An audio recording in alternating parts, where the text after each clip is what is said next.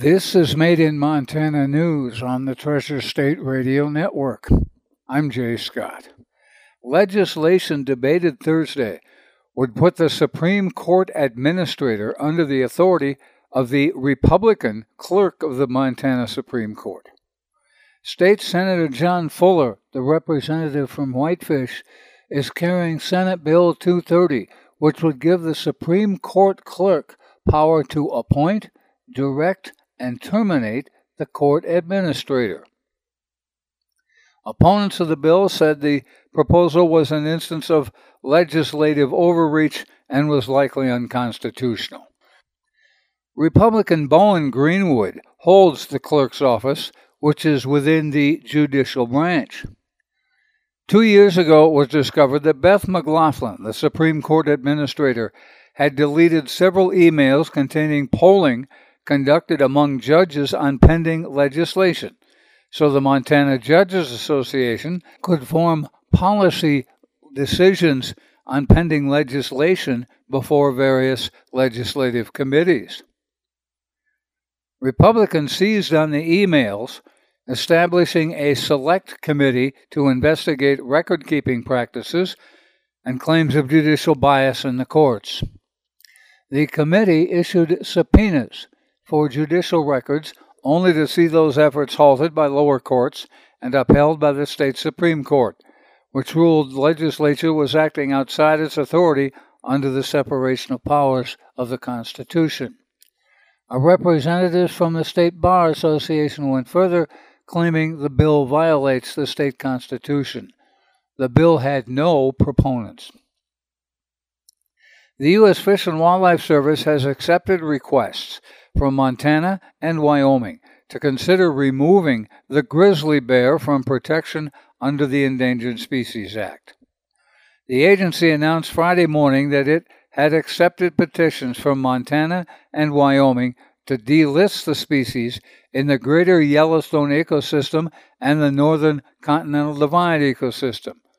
The GYE is centered around Yellowstone National Park. The NCDE extends from Glacier National Park through the Bob Marshall Wilderness. U.S. Representative Ryan Zinke, the Republican from Montana, was Secretary of State under former President Donald J. Trump during the previous delisting attempt. In a statement on Friday's announcement, Zinke said, quote, "The time to delist the grizzly is long overdue. As Secretary, I followed the science and guidance of wildlife experts and delisted the Greater Yellowstone grizzly, only to have it overturned by a radical activist court. I will be working with Montana and neighboring delegations to introduce legislation to delist the bear and restore state management of our wildlife." Delisting the species would allow the states to hold grizzly bear hunts and make other changes to the species' current level of protection. A previous attempt to delist GYE grizzlies under Republican President George W. Bush was overturned in court because of inadequate research on how disappearing food sources could threaten the species' ongoing survival. A later delisting petition in 2017 under Republican President Donald Trump was also overturned by court, ruling that there needed to be substantial genetic connectivity between the two ecosystems for the long-term survival of the species.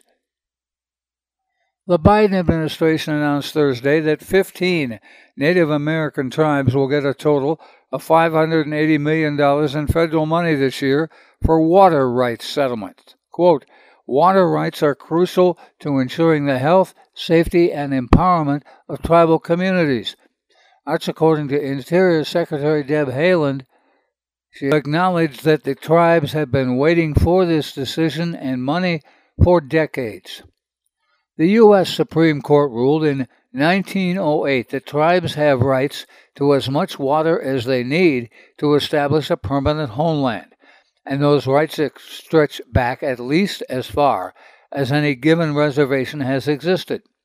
As a result, tribal water rights are often senior to others in the West, much to the dismay of local and state Republicans in several states. Of the funding announced Thursday, $460 million comes from the $2.5 billion set aside for Native American water rights settlements in the Biden administration's infrastructure bill. About $157 million will go to the Confederate Salish and Kootenai tribes in Montana. The federal government signed those water rights compact in 2021 and promised over the following decade to fund the rebuilding of an irrigation plant on the Flathead Indian Reservation. That plant was conducted over 120 years ago.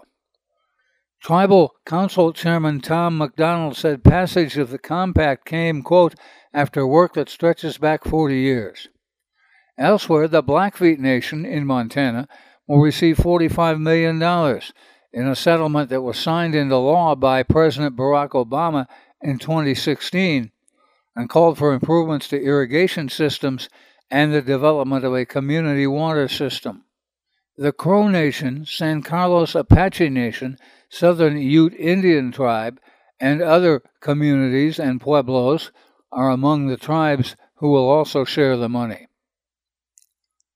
A silvery round object suspected of being a Chinese spy balloon was spotted over Billings and shut down air traffic and brought out fighter jets, AWACS, and air tankers on Wednesday afternoon. Pentagon spokesman Brigadier General Pat Ryder says, quote, the United States government has detected and is tracking a high-altitude surveillance balloon over the continental United States right now. The U.S. government continues to track and monitor it closely.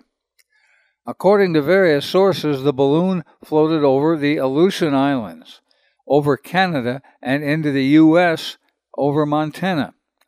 The Pentagon decided not to shoot it down due to the risks of harm for people on the ground, according to officials in an AP report. A senior defense official told Pentagon reporters that the U.S. has, quote, very high confidence it is a Chinese high-altitude balloon, that it was flying over sensitive sites to collect information. Again, that's according to the AP. One of the places the balloon was spotted was Montana, home to one of the nation's 3 nuclear missile silo fields at Malmstrom Air Force Base near Great Falls. The defense official said the U.S. did get fighter jets, including F-22s, ready to shoot down the balloon if ordered to by the White House. The Pentagon ultimately recommended against it, noting that even as the balloon was over sparsely populated areas of Montana, its size would create a debris field large enough to put at risk. A photograph of a large white balloon lingering over the area was captured by the Billings Gazette. The balloon could be seen drifting in and out of clouds and had what appeared to be a solar array hanging from the bottom. That's according to Gazette photographer Larry Mayer. If you need to hear this report again, please check the podcast on our Treasure State Radio or KGRT DB web pages. Made in Montana News is podcast worldwide, with listeners in now 50 U.S. states and Canadian provinces, 3 Native American nations, in 31 countries on 6 continents. We also post expanded versions of our stories on Facebook. Made in Montana News is heard on the Treasure State Radio Network, including KMEH 100.1 FM in Helena, Elkhorn Mountains Radio in Jefferson County, Homegrown Radio in Bozeman, King West Radio in Billings, Rescast Radio on the Fort Peck Reservation, PIVA Radio of the Northern Cheyenne Tribe, and Crow Res Radio of the Crow Nation. That's Made in Montana News. I'm Jay Scott. This is the Treasure State Radio Network.